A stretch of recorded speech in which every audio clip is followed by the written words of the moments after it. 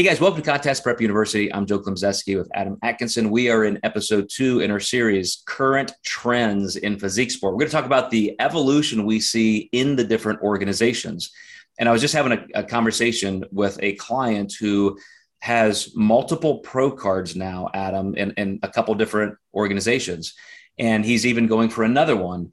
And I said, you better check because some of these organizations get a little weird and they just try to autocratically disallow, like just prohibit you from competing in another show, or you forfeit your status with them.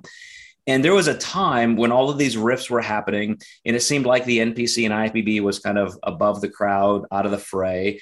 And then they got involved and they started penalizing and prohibiting some people. So I'm interested to see what your take is, like what's the lay of the land now, and how might it go forward? Yeah, currently, as far as I know, the only organization that doesn't allow you to compete in other federations are the NP or the OCB, and they just came out with that rule, I think, last year. And I actually personally, between us and my audience, I had my people pull their pro cards and enter them in other federations. So we left the OCB because with all the shows that are available, why would you not compete in the NPC against some of the best? Even if you're drug free, it's not necessarily an admittance of use. And I think we'll see better natural bodybuilders if they're competing in the NPC against some of the best athletes in the world. And you know what? So what if they get an NPC or IFBB pro card? I think that's a great pathway for them. So I think it's too bad that these federations are really putting some of those rules on athletes. But I'm all about freedom and competing in whatever federation you like.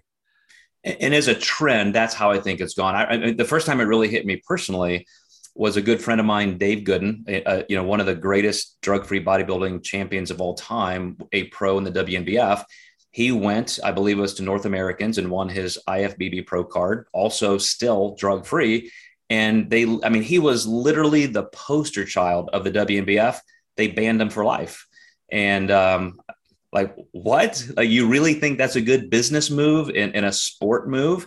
And then the organization changed hands and they were still kind of stiff on these things for a while. And then they loosened up, and it just got so complicated that I'm like you, if you cannot expect and allow athletes to cross those lines, and sure, there may be some things that you need notification of, or you're hanging on to the proprietary rights of the media that you have, from your organization. There are all kinds of contractual things that you can put in place that are still fair, but you can't just completely disallow that. And I do see that coming way, way down at this point, because I think people just got smart.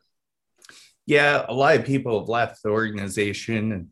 And, frankly, I made a pretty positive post about how people should be able to do both federations when this rule came out. And Matt Shepley blocked me, so he wasn't too happy about it. So that's how he runs his business. So I just don't play in his field. There's plenty of other fields to play in.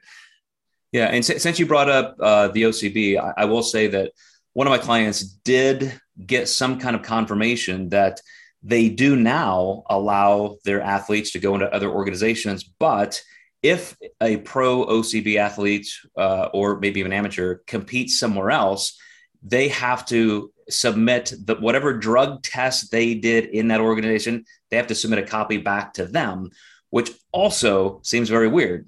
Like, if you're going to test your own athletes at every show, why do you need that? Because if I'm not competing there, you're not asking me to test in the off season, 2 years from now, 5 years from now. Why that? But I think it's their way of at least trying to keep a finger on the pulse of what other organizations are testing and how serious they are. But again, at least they're now, I believe, allowing it. Mm-hmm. Yeah, I have seen that. I've actually seen federations where you're subject to random drug tests as well throughout the year. I think that's awesome. Granted, it's expensive, but I'm sure you agree with me. I think if all these federations joined heads, it could be something really good. But yeah, there's something to be said for, having competition among organizations and who's going to do better, and the best will rise and get bigger. Like that's a part of free enterprise. But I do agree, a lot of capital and just opportunity is wasted that way. But in terms of just kind of putting a fine point on this one about the evolution of organizations, I think you and I are both agreeing that at least things are moving forward, and they're starting to keep up with the kind of social mobility that we all have now with personal media and so forth. Absolutely. And at the end of the day, I think there's something for everybody in this. Some of these federations have a transformation divisions, which the NPC does not have. And I've had clients who have made some really incredible transformations. And I think that's a great division that kind of tells the story and can really impact the audience. I'd love to see the NPC do something like that.